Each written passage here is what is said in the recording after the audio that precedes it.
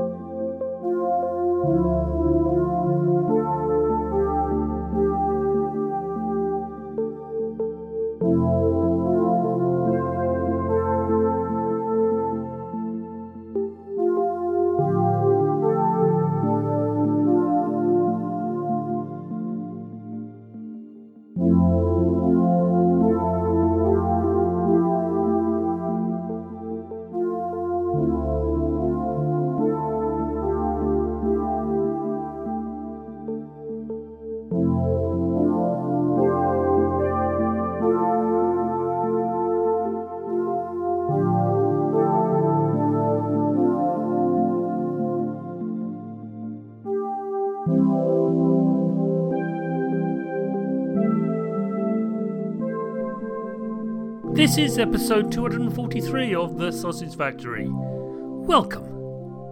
In this episode, I talked to Sean Hanitani of Analgesic Productions about their action-adventure title, Anodyne 2, Return to Dust.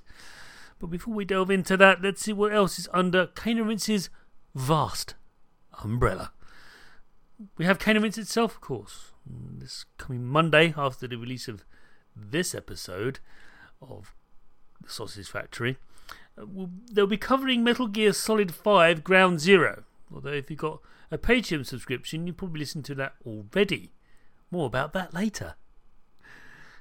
Then on Wednesday we have Sound of Play, the podcast that celebrates the scores of video games. That is, of course, the musical scores.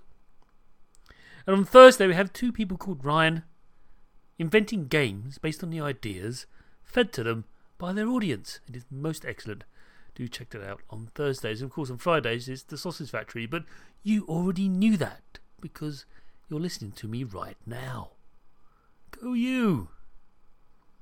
Now if you want to see archives of all of those podcasts, including the one I listen to now, pop along to caneandrinse.com, where not only you find archives of the podcast, but also a lively forum. Yes, I know. In 2019, a forum that still functions. Amazing. There's also blog posts, videos, and all sorts of other things. So do pop along to caneandrinse.com to find out more about what else we produce.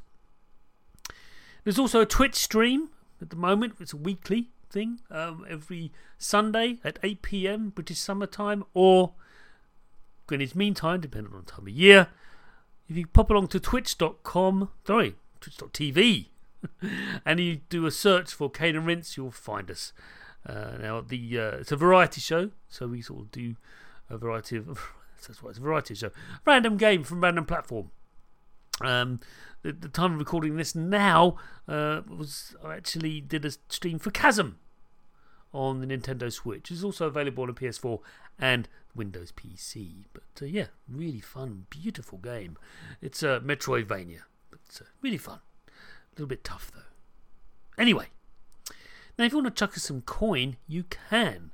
If you go to patreon.com/Cane and Rinse, you'll find our page, and there you can actually subscribe to us for a measly $1 a month. That's right, just $1 grants you access to extra content. Yes, on top of all the stuff I've been talking about already, you can also get extended versions of Cane and Rinse, and you get them 1 week early. Hence, talking about the early edition of Cane and Rinse, talking about Metal Gear Solid 5 Ground Zero. If you can get it a week early. Do you see how this works? Anyway. So, yeah, just chuck us a coin. And you also get platform exclusives. At the moment, the one behind the paywall is the Amiga one, which I actually do feature in for good or ill. And yeah, it's great. So if you want to do that, that'll be lovely. It would be most appreciative. And finally, well, that's just me, isn't it? Talking to Sean about this game, which I did in the past. I think you know how this goes now. I introduce myself, which is a bit weird. Chris, do you want to take over now from the past? Thanks. Sean. Hello.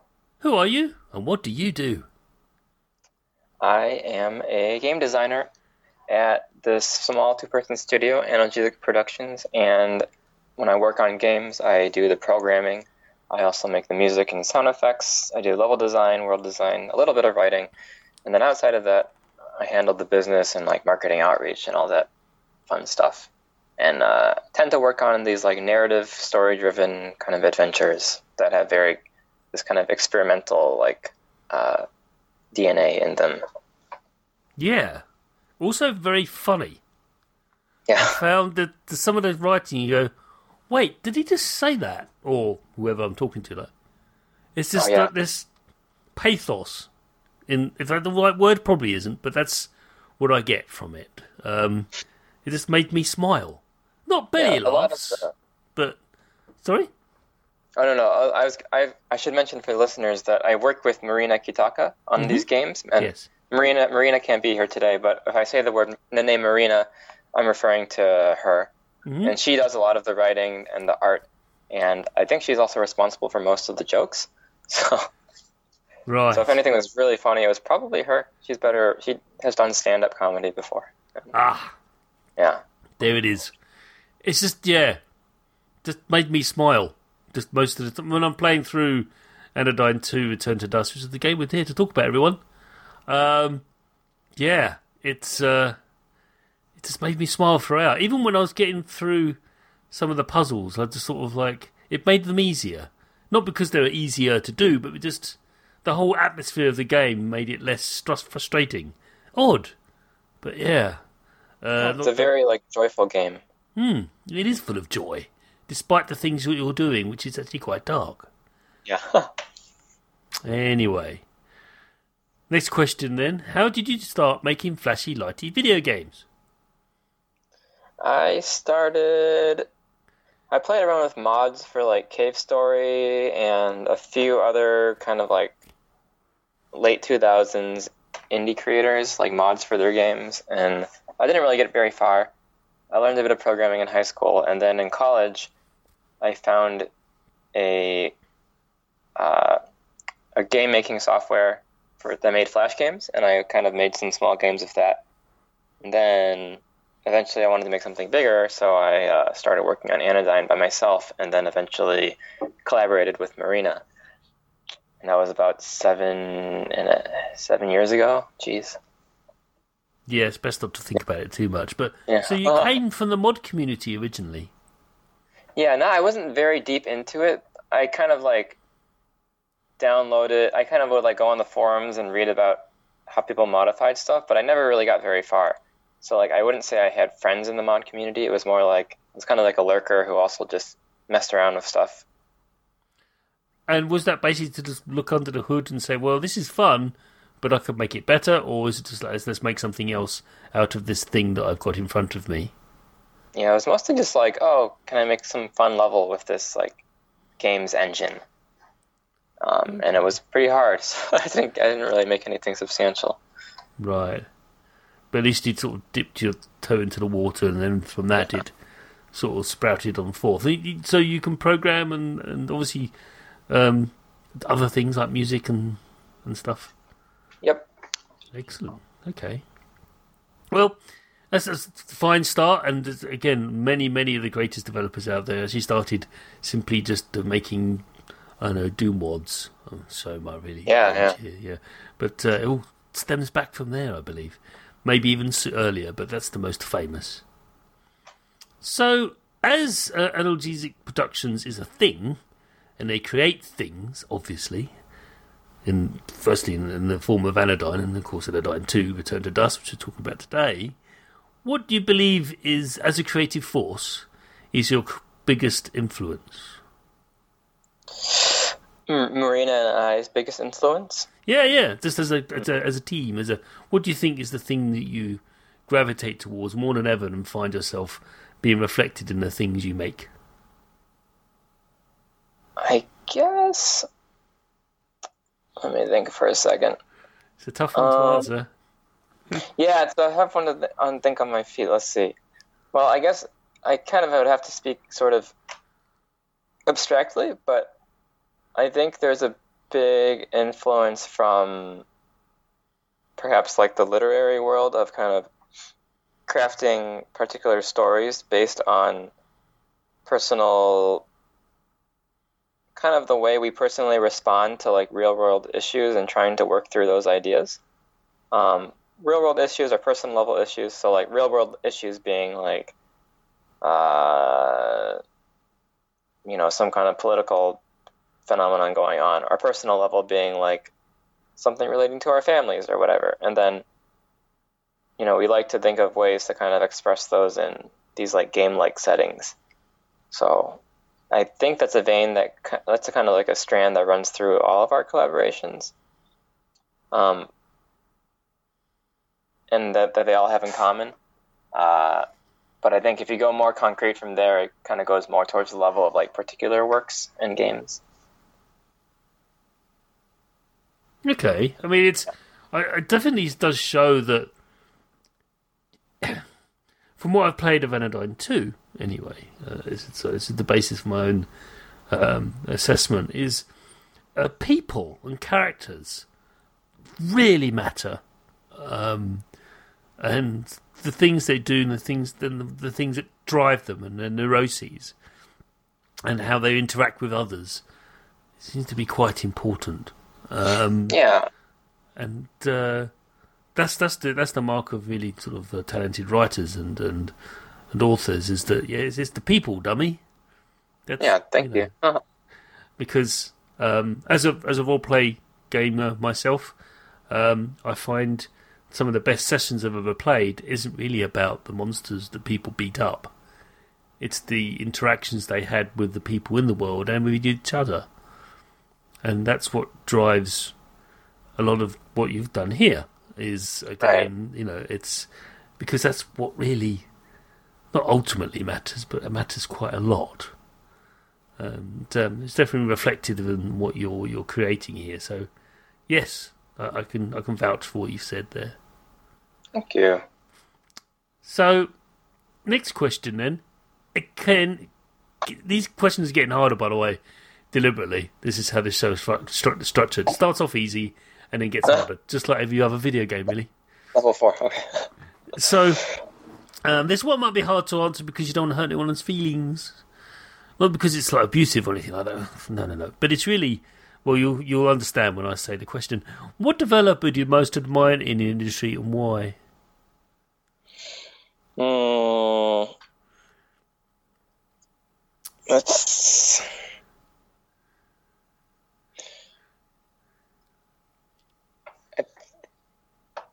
There's some like indie contemporaries that I really like what they're doing. Let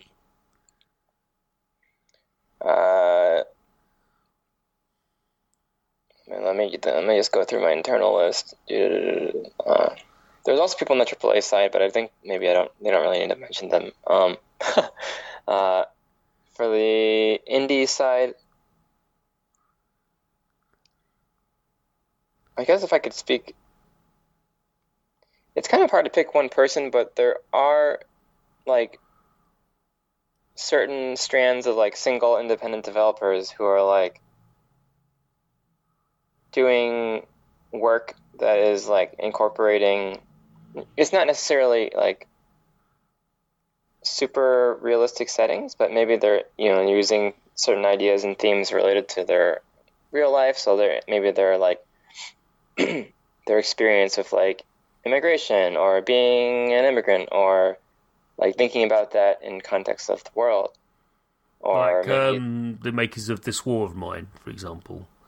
Oh yeah, I haven't played that, but I think those sorts of games, I think that are, they're not really about like numbers, and they might be about numbers and game design, but they're also like kind of motivated by this other kind of like personal or like political motivation. Like an example that I like give a lot is, have you ever played Luca? No. Yeah, so it's Excuse me. I guess it didn't do that well from what the developer said. But it's a game that's, it's made by a small team. It's a lot of themes around religion and like I think gender and stuff. It has a very unique atmosphere. Right. And you can kind of tell when playing these games that, the developer does have a very vested interest in like pushing games to a very weird space. It's not just like, oh, they like games, but they also kind of just also want to make $1 million or something. Yeah. That sort of thing. And then there's a lot of like creators whose names I can't remember, but just doing interesting like personal work. Okay. So those people basically sound like make games that reflect their own personal experiences and also the world around them. Yeah, and not necessarily on a one-to-one level. Like it's like some of the games are recalling like life experiences, but sometimes it's like they're synthesizing those experiences into like something that's more communicative towards like people playing. Okay. Right. So last question. End of the first half, last question. We're almost there. But we'll ask this one last one. I have to ask it because we're talking about video games on a podcast. So here it is. What are you playing right now? What am I playing right now? I'm playing Baroque for the Wii. And Paper Mario on the N64. Right now I'm actually back at my childhood home, so there's some like old games and stuff here that I've kind of been trying to rush through before heading back to Japan. Wow. Paper Mario on the N64. Nice. Yeah, it's interesting, but I mean we can talk about it if you want to, but like Baroque is more interesting. Have you played Baroque? No, I'm not familiar with it. It's on the Wii, is it? Okay.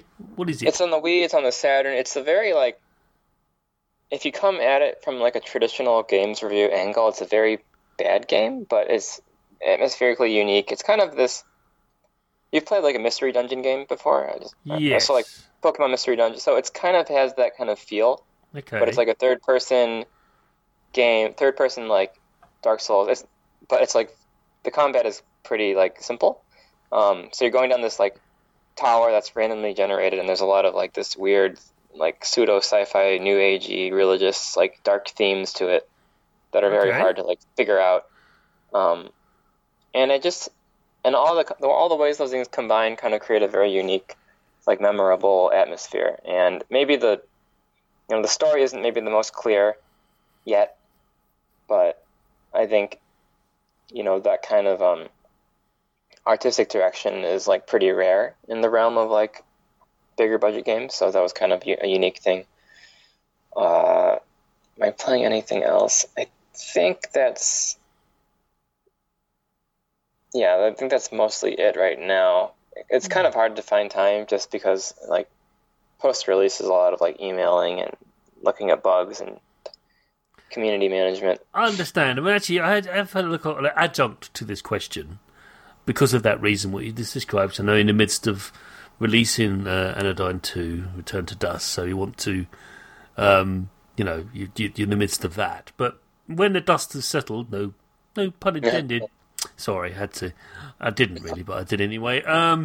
What do you plan to play? Because it's like to give you an aid, like have a look at that when things are a little bit quieter. Yeah, I've been wanting to play Pathologic too. Oh right, okay. Yeah, I've been wanting to play that for a while, and I just purchased my first gaming computer. I actually don't own a gaming computer. I have like an entry level GPU thing. So I got my first gaming laptop, and I might grab Pathologic too, because it looks like nuts in the best way. Yeah. It's very hard I hear, but yeah. I think there's a lot to learn there. Yeah, some of the best horror games are difficult. The jump scare ones are, but it's the ones that actually are like objectively difficult as well. Actually, turn it into a proper experience. In my humble opinion. Yeah, that's what I've been meaning to like go and finish. Also, Hypnospace Outlaw. Okay. I've been meaning to play more of that. you played it? No, you're adding to my pile of stuff that I need to play. Thanks, Sean. Thanks. Hypnospace. Should I describe them or? Go for it. It's all right. Okay, yeah. So Hypnospace Outlaw is, I think it's in this 90s-esque internet era, but it's sort of like a reimagining of it as if it was much more similar to kind of the utopian views people had of the internet in like the 80s and 70s. Mm. Something like that. And is this where you take control of other beings, other people? Almost getting confused. No, you're kind of like an online moderator. So you work for this big Amazon company and right. and find violations on websites and stuff. Okay. And I think it gets a lot more complex than that. I didn't get very far, which is why I want to play more. But the premise is pretty cool because it's you're exploring a lot of these recollections of the 90s. Like the creator of the game, they ran a lot of old software to create the art for the game. Okay. So in a way, it's also kind of a historical game, I guess, because you're looking at some of the visual aspects. Yeah, some of that stuff it's really hard to look at now. When you see sort of ads and stuff from the 90s, you go, how do we not get blind from looking at this stuff? It's so bad. But, I know. It's just, we didn't know any better. I mean, just learning. And also there was a sensibility and style of that era, which we don't have now. We have very different sensibilities now. Don't we know it? We're told every day, every minute. So, yeah. And some of that old software, you go, yeah, I don't miss that. It was, at the time, it's all we had. But now it's like, just... No, we don't. Right. You don't need ICQ anymore. Just no, we don't. Anyway, okay, well, I'll have to check that one out. See, look, a pile of stuff. Yeah, awesome. Right, that's the end of the first half. Let's move on to the second half of the show, where we delve deep into Anodyne 2: Return to Dust.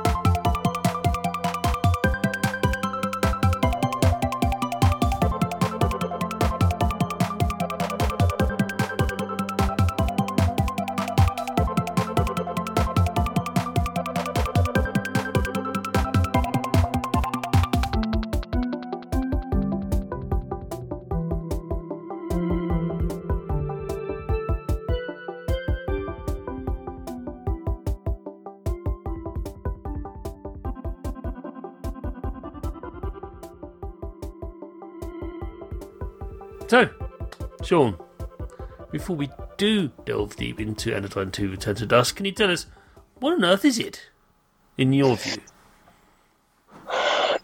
So, in my view, it's kind of so on one level, it's a story about this person, Nova, and kind of her growing to reconsider the way and reconsider the sort of societal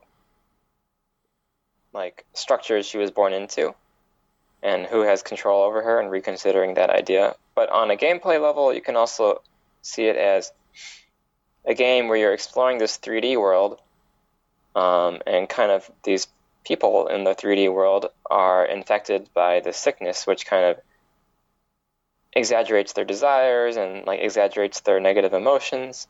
And so you have to shrink into them, and you enter these 2D landscapes inside of them, these little 2D Zelda-esque dungeons, and you kind of go around through there, solve some puzzles and fight stuff, and talk to people. And through the process, you heal these characters from their dust infection.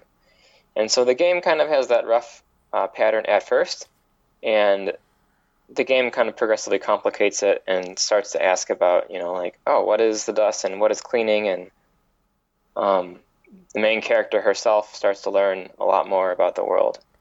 But that's kind of the initial pattern, is shrinking into people in 3D, cleaning them in 2D, and then seeing what happens. Yeah. So it's very much an adventure. It did remind me a little bit of one of my favourite Zelda games of all time, which is the Minish Cap on the Game Boy Color. It was Game Boy Advance. Game Boy Advance. A little bit in that mechanic. Other than that, it's very, very different. But the shrinking, that was really it. Everything else is entirely different, of course. But that was my immediate reaction when I read about it and started experiencing it. Oh, yeah, it's like Minish Cap. Oh, wait, no, it's not. So, yeah. Anyway, still one of my favourite Zelda games. So, first, and very sort of also eruditely put about the experience of the game and how it's sort of structured and how things work. But I found, so when you're inside the person, and the whole game changes from a 3D action adventure sort of perspective to a 2D one. We'll come to that later on. But I found that once you understand what the puzzles are, dexterity takes a core sort of component. It's a core component of how to solve these. How have you balanced this versus the mental exertion of solving these puzzles? How have you found overcoming that, or if you felt you needed to? I think the first thing we did was kind of remove. Well, we had like 3 levels of removing making the dexterity component a little bit more manageable, which is just to have like health options. Because I think if you play it, there's like regular health, there's double health, there's like invincibility. And if you play regular health, you do have to be a little bit more careful and more precise with how you move. But if you don't play these games all the time, but you have played some games, you might choose double health because that'll like help. You'll still get hurt, but it's okay to kind of not be as precise. But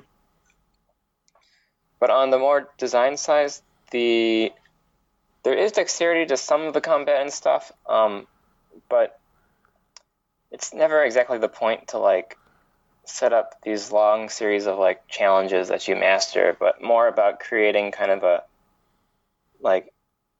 a texture of feeling as you're interacting and playing the game. So like maybe there's a slight bit of like combat challenge here or there, but also you'll be able to heal pretty fast afterwards. So it's not like you have to master 10 successive difficult rooms. But on the room level, I would say that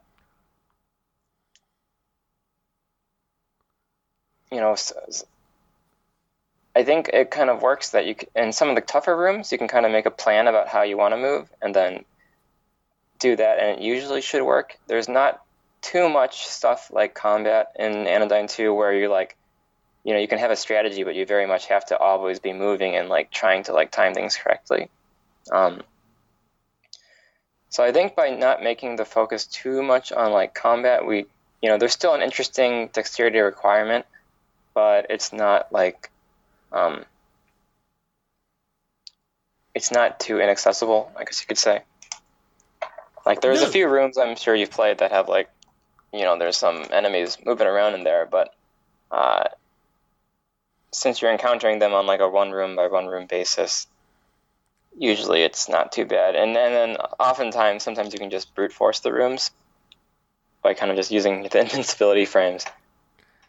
So we kind of have a lot of different sorts of ways of dampening the difficulty, but still kind of keeping the texture interesting. Texture is a word I say a lot. I haven't really explicitly defined it, but it's sort of like the feeling of playing a game, having some kind of friction as you're going through. Yes. Yeah. Absolutely. This wasn't a complaint. It's just an observation. I thought, yes. Oh, yeah. It's just like, I just love the idea of, having to, okay, how do I do this? Oh, I've got to do that.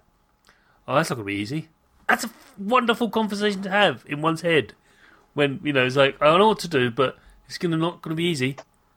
And that's great, because otherwise it's just becomes a bit, I hate to use the word, dull. And unless you really want to go one way or the other, you know what I mean? It can either, and that can be also quite sort of one-dimensional. So, no, I just love the fact that you've got this careful sort of mix of, well, you can do all these things with a vacuum cleaner, which is great. Yeah. But, you can't, you can only do certain things, and also it's all orthogonal. Most of the puzzles, yes, they are pretty much orthogonal. And you've got to line up those shots, because you've only got one, typically. Let's not go there, but I don't want to spoil anything. But, yeah, it's just lovely. I just love the idea of, armed and have vacuum will travel. It's great. And boy, do you travel. Yeah. So, I want to ask then, we've hinted at it, but Anodyne 2 Return to Dust does have two environments, everyone. Basically, there's the 2D environment, which only exists in the world of miniatures or micro world, when you enter, usually a person, and you go in there to actually remove the infection of these nano things that are actually causing them harm, allegedly. Let's not go into the details there. And then generally the world, other than that, outside world, or the real world, if you like, is a 3D environment. And I find, the 3D environment is quite sort of platform heavy. It's a 3D platform in a traditional sense of like Ratchet and Clank. Yeah, Ratchet and Clank's not a bad example. But I was thinking of something more contemporary, like of an N64 era, which we talked about earlier. Mario 64, maybe, or indeed Banjo-Kazooie. That was what I was thinking. Oh yeah. How have you found working in those two environments? Have you found yourself almost having to make two games? I think in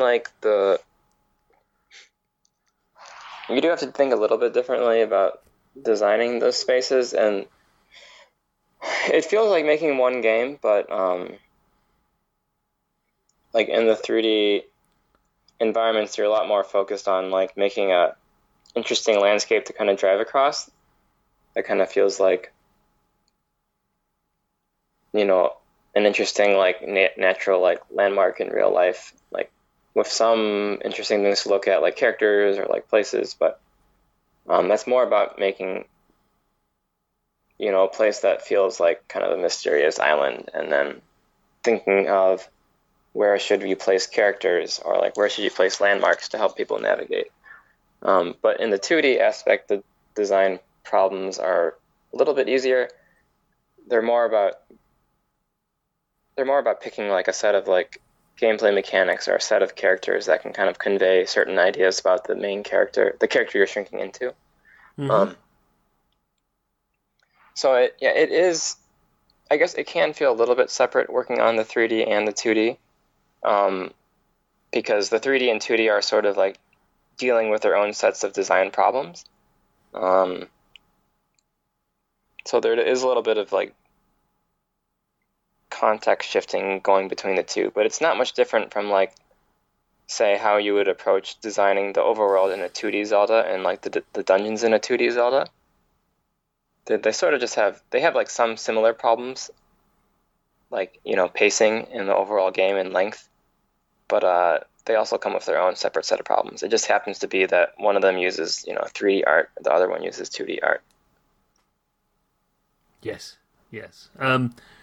It's just, also having to manage the camera and that kind of stuff. Yeah. It's has its own. I mean, it's largely been solved these days. But back in the day, like the analog stick and the N64, again, going back to that, it's like, what do we use this for? And how do we hold this thing?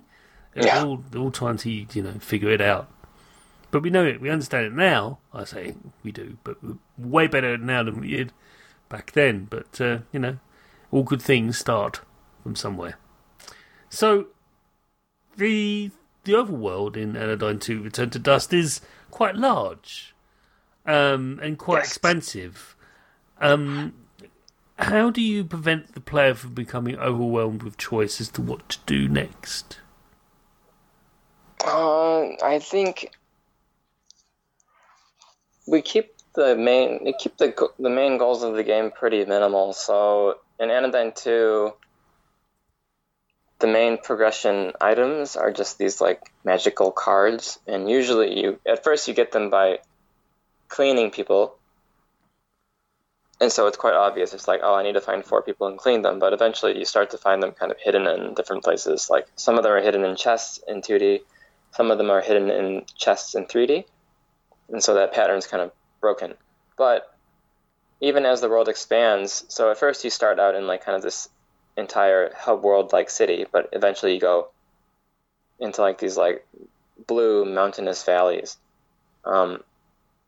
Even though it feels very big, there's actually not that many separate 3D areas, and you always sort of know what's left for you to do, which is just to find more cards. So there's not a lot of, there might be different places like pulling at your attention to explore, but eventually you realize that the number of unique areas in 3D are quite small, and I think that makes things more manageable.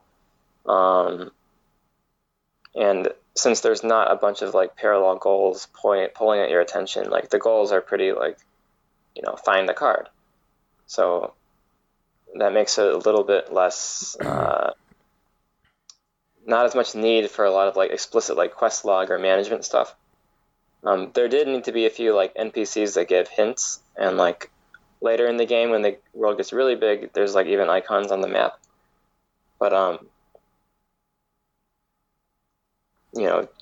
because there's relatively not, the game is not like packed with an open world game level of content, I think that makes things feel a little bit more like you're not like doing one thing but also stressing out about having to fulfill this quest line elsewhere to like get the magic armor or something.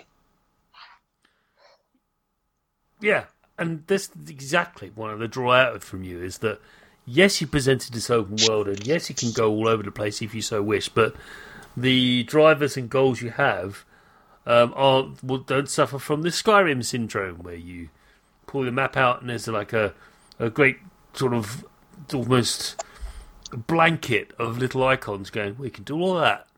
Yeah. It's like you're just, crippled by choice. Right. And, the open worlds are fine, but you have a job to do in Anodyne 2 Return to Dust. You've got a job, and you will do it. Otherwise, there's nothing more to do, really. The content will not present itself to you.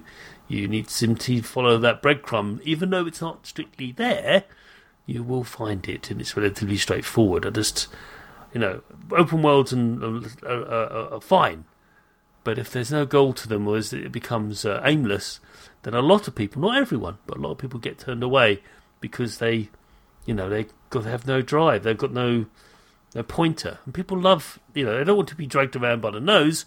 That's tedious as well. Right. But at least, there's that fine line. Again, going back to my role-playing stuff, as a DM, I'm sitting there going, am I railroading these people, my players, or am I actually nudging them on gently to go, maybe they should check that out, rather than talk to the barmaid for an hour? Yeah. It's just one of those things. So yeah, I just wanted to, because it's a common design problem, and I think you've overcome it. I just want to explain how you did that. Thank you. Last question then. We can't not to ask. I could not ask this question. It's not. Please don't think it's superficial. I don't think it is. And I want to delve into it a little bit because it would be wrong not to. The visual styling. It shows 2 forms of presentation which actually were contemporary to one another. You may not believe it, but if you think about it, the kind of 2D environment is halfway between the NES and the SNES, or however you pronounce it, the Super Nintendo. The 8-bit and 16-bit eras. I think it more leans towards 8 than 16, but it's definitely there.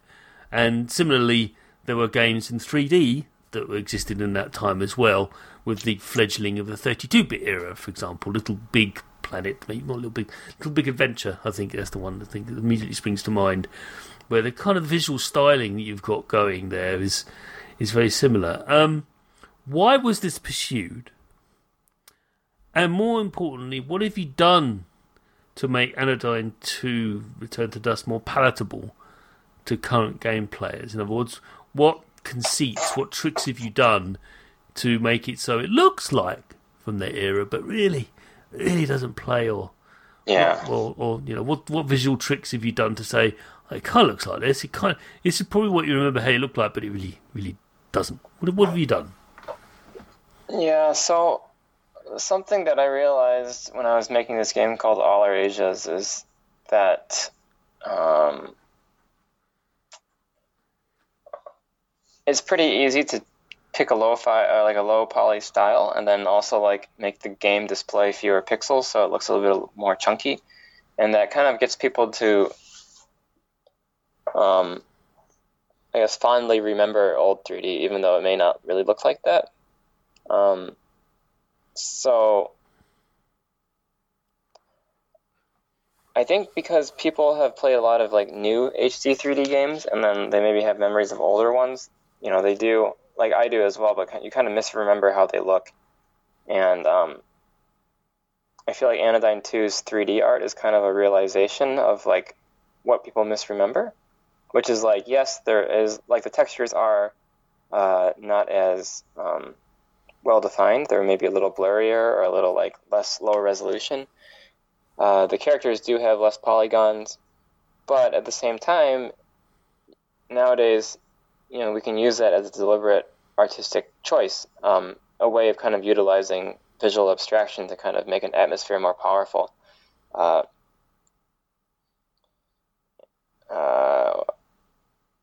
And it's also, and so then, it's a very useful art style on its own, but it also has this bonus of kind of like, people can be sort of open to it, I guess, because it feels familiar, even though it is not exactly, it's not accurate, I guess you could say. And I think the same kind of goes for the 2D sections as well. So those, I think we were thinking about the Super Nintendo and the Game Boy Advance. I think we probably have more like sprites on the screen or whatever than it could originally handle. But we're kind of inspired by a lot of the creative like uses of pixel art from back then, and then Marina kind of does this really amazing like spin on it that's inspired by a lot of like nature illustrations or like microscopic scientific photos or like body anatomy.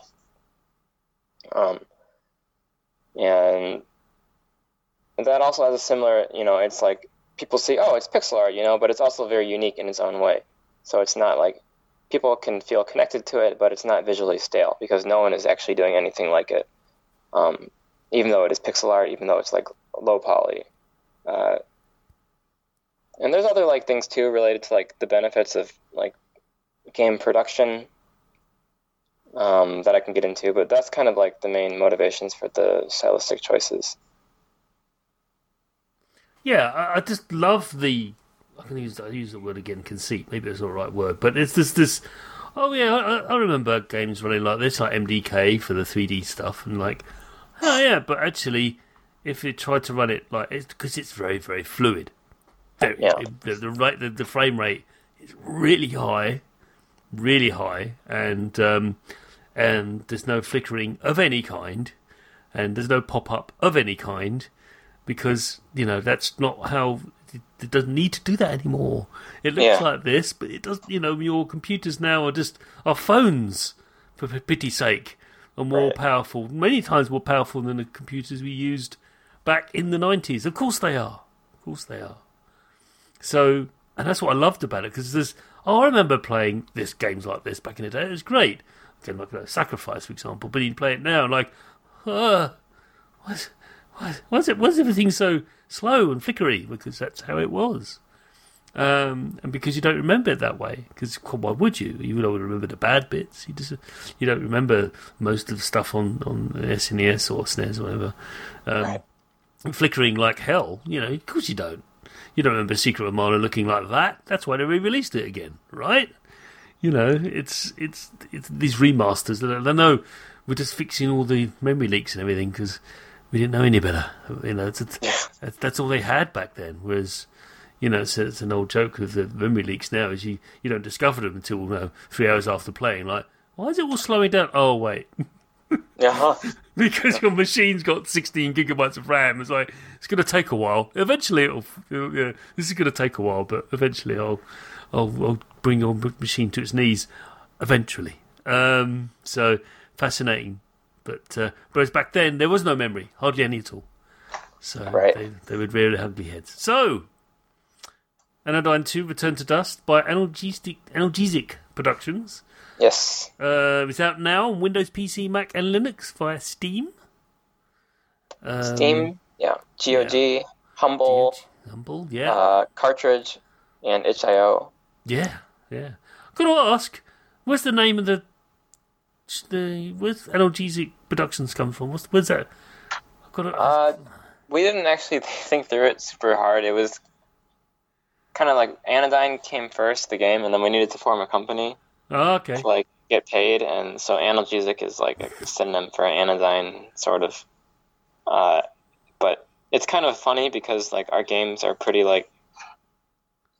and so, they're kind of soothing to play, but they're very much the opposite of numbing, I guess, which is what Analgesic can do. It does, yeah. So it's kind of I don't know, the name's kind of goofy, but it is I don't know, it works well as a company name, so. Yeah. It's No, it's all right. I just, we have some very strange name developers on the show, and Jay actually emailed me and he said, just ask him. What? It's rude. I said, no. I just want to know. Oh, yeah, no, it's fine. It's funny. It's a funny name. Anyway, Sean, it's been fantastic having you on. Yeah, thank you. And thank you very much. It's been wonderful listening to you talk about history and development of Anodyne 2 Return to Dust. So, again, thank you very much for coming on. I do wish you the very best of luck with the release of this and your future endeavours, whatever they may be. And, of course, you're more than welcome to come back to chat about any future games you've made. We have had a lot of return guests because the show has been going around for quite a while, and I'm happy to say that developers said, "Oh, I've made this thing." Really? Yeah, because could talk about that's a new thing. Oh, okay, so come on. So yeah, we have all sorts of people. It's wonderful. So, and the invitation is extended to you in the event that you make something new, which no doubt you will. But yeah, thanks very much. Well, thank you.